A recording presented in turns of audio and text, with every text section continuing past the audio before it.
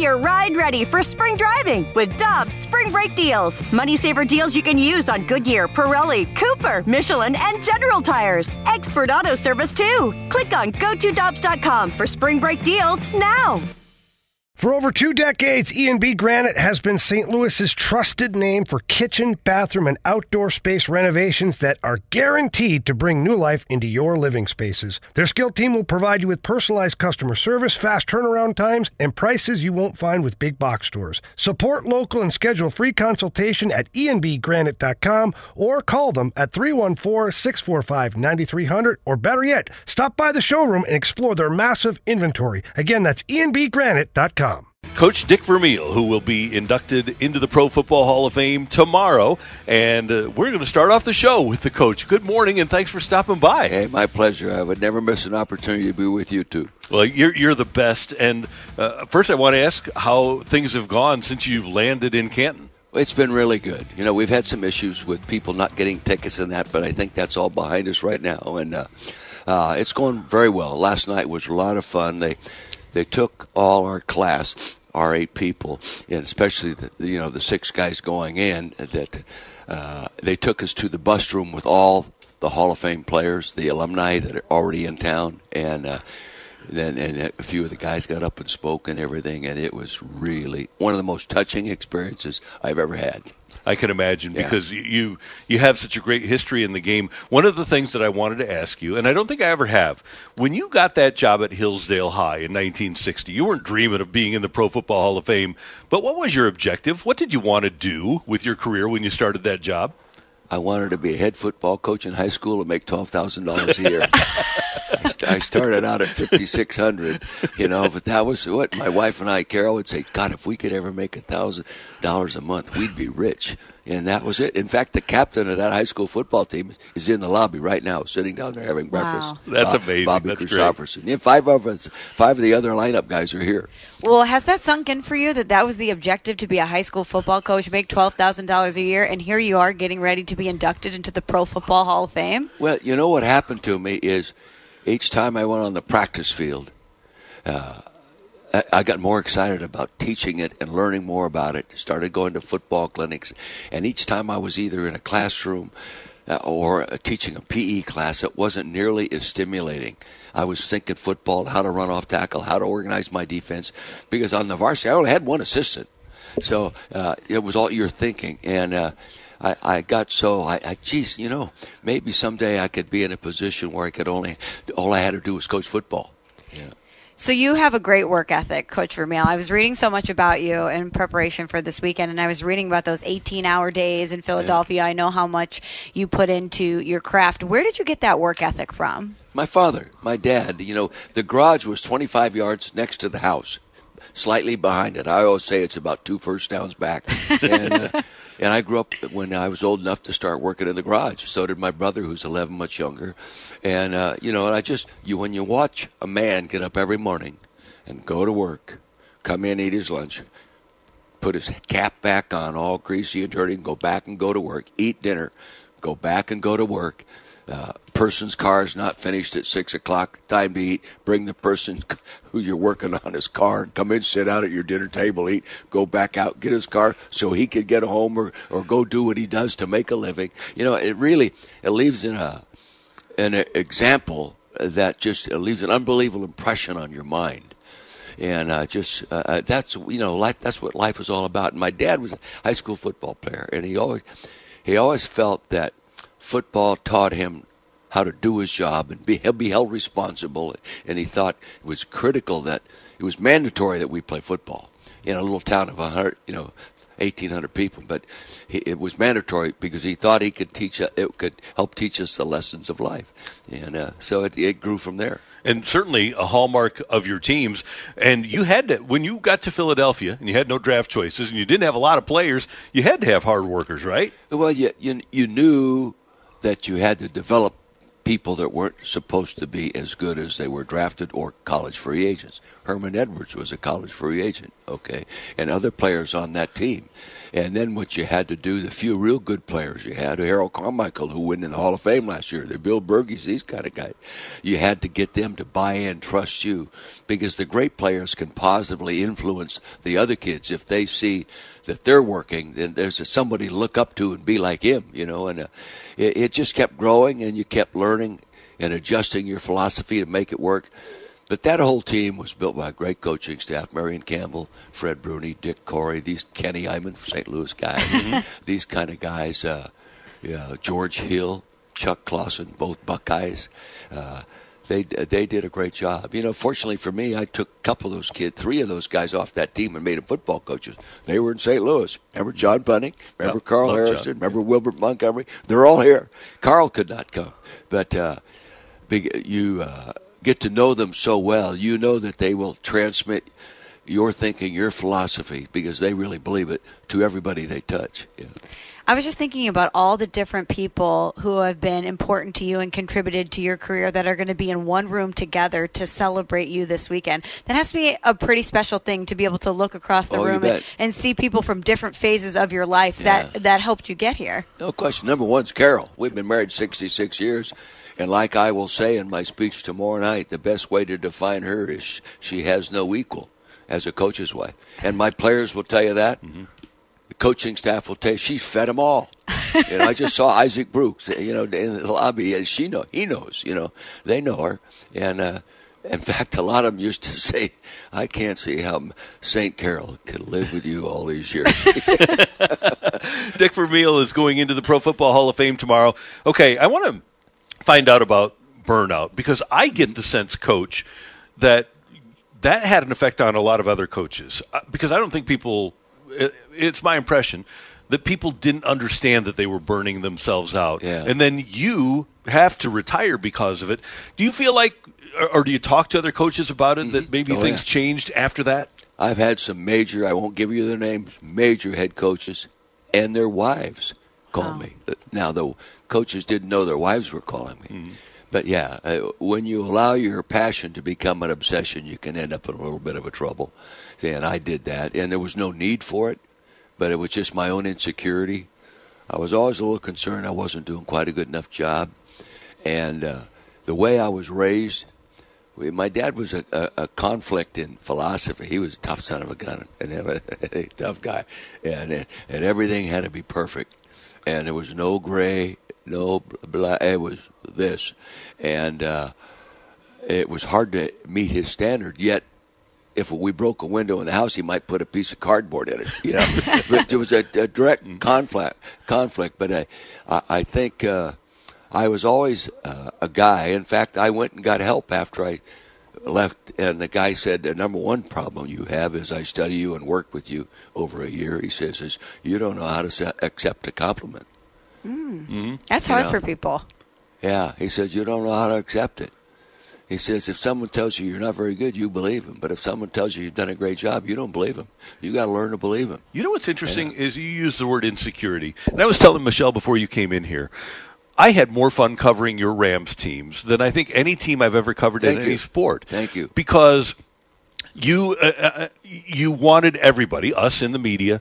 We were talking to Trent Green. We're going to hear from him later in the show. John Knetzer, I don't know if he told you this. He told me Dick Vermeil is the greatest man I ever met. He's the facilities manager at Rams. I invited him. I couldn't get him to come. Really? I couldn't get a hold of him. But you had everybody pulling the rope in the same direction, and you were so secure that you had no trouble with Randy Carrick or Jim Thomas walking down the hall talking to your assistant coaches or your players. Yeah.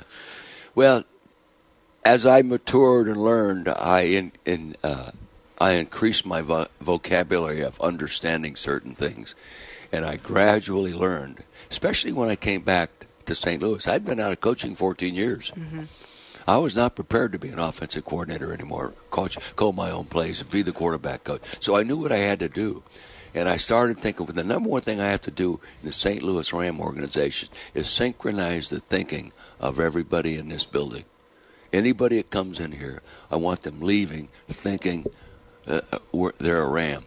And this is how we're going to do it. Not by being a tyrant or a demanding thing, but sell them on a philosophy, sell them on an attitude, sell them on an approach, and let them know you care. That's a wonderful thought process, but harder to actually act out. It's harder to put into practice, especially when you have professional athletes who historically might have a little bit of egos. Oh, we had some. And stars, no less. So how did you get them to put the ego aside and think about the team as a collective? Well, I think you've got to be a good example yourself. You know, if someone gives you great advice as a young person and a lot of theories, sooner or later you forget that. But if you continually see a good example, you never forget it.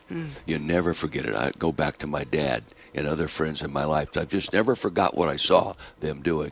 And so I tried to be a good example. Your team will not be what you are not. In fact, your family will not be what you are not. So I tried to do that, and pretty quick you see people around you reflecting everything you talk about. All of a sudden, I hear someone interviewed, and he's saying things that I would say. And Jimmy Johnson not too long ago I read said, you're doing a good job as a leader when the people interview the guys in the locker room and they're saying the same things you would. Right. Well, what was that moment for you? When did you know, I think that I've got everybody pulling the rope the same way, all of this is working? I felt it coming the second year. I felt it gradually coming. In fact, I think I've told you guys this before, Randy, that one time I called John Shaw, sat him down in the room, showed him some films, fundamental films. I said, Randy, this team's really getting better. There's a lot of little fundamentals that are getting better. I think it's going to be a playoff football team. And he said to me, Coach, he says, every coach I ever had has told me that. He said, I don't want to hear it. I said, well, I really believe that, because you can see it by what you see on film and how they talk to each other in the locker room. And we were talking about this coming over, Frank Solano and myself. Bad examples can really, especially good player bad examples with a little arrogance, can really be a negative in a locker room. Really be a negative, because they're with you more, they're with their players more than they're with you. Mm-hmm. Right. And where do they go after practice? Maybe they go have a beer and they're sitting there talking.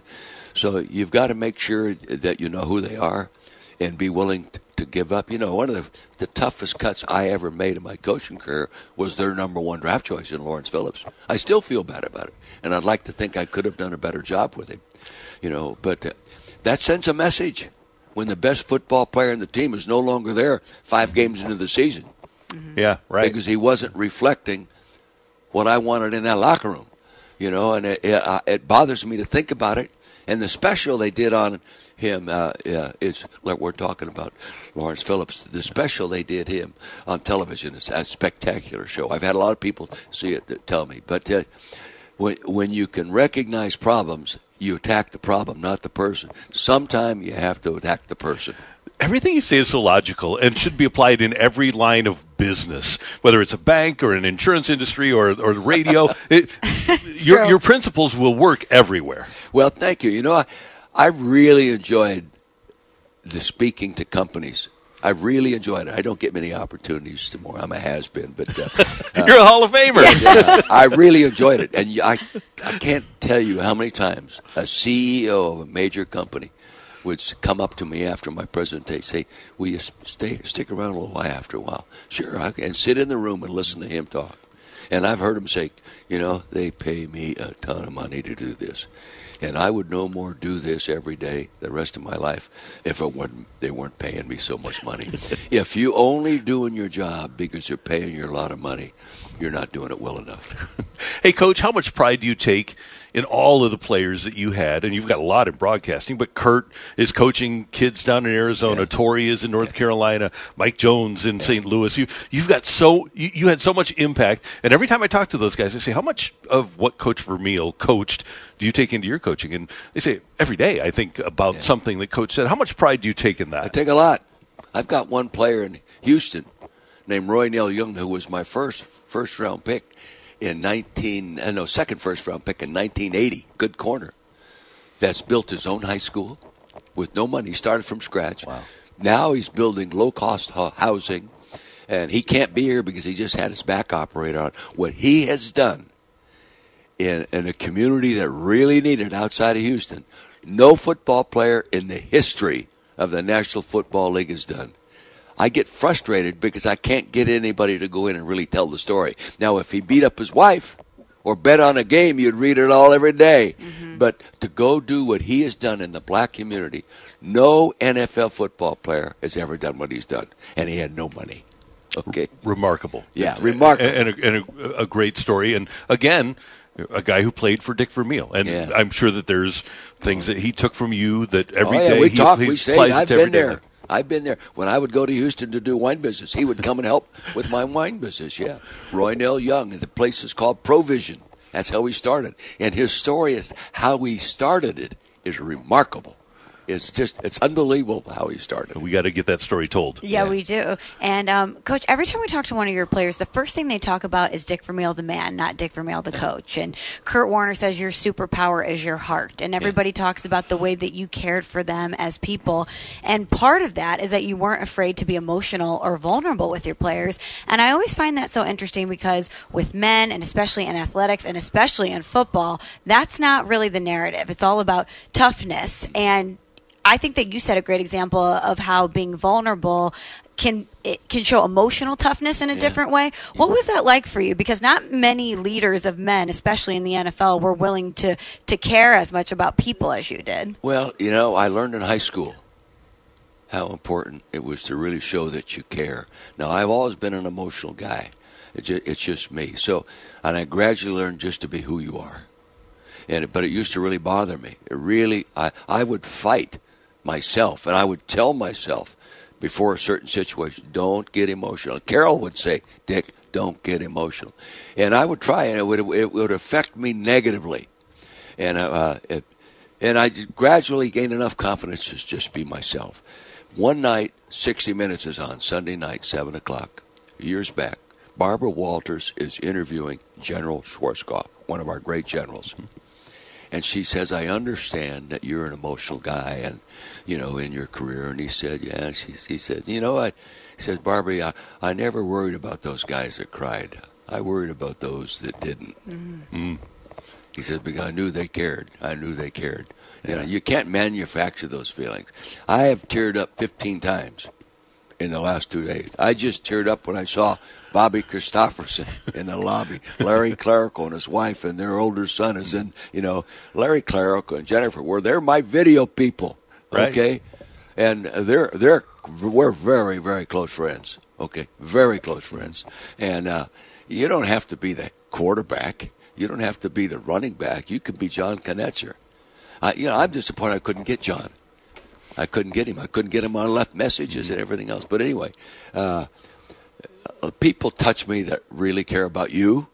And if you care about being cared about, they care about you being cared about them. It permeates a locker room. Mm-hmm. It permeates a building. Yeah.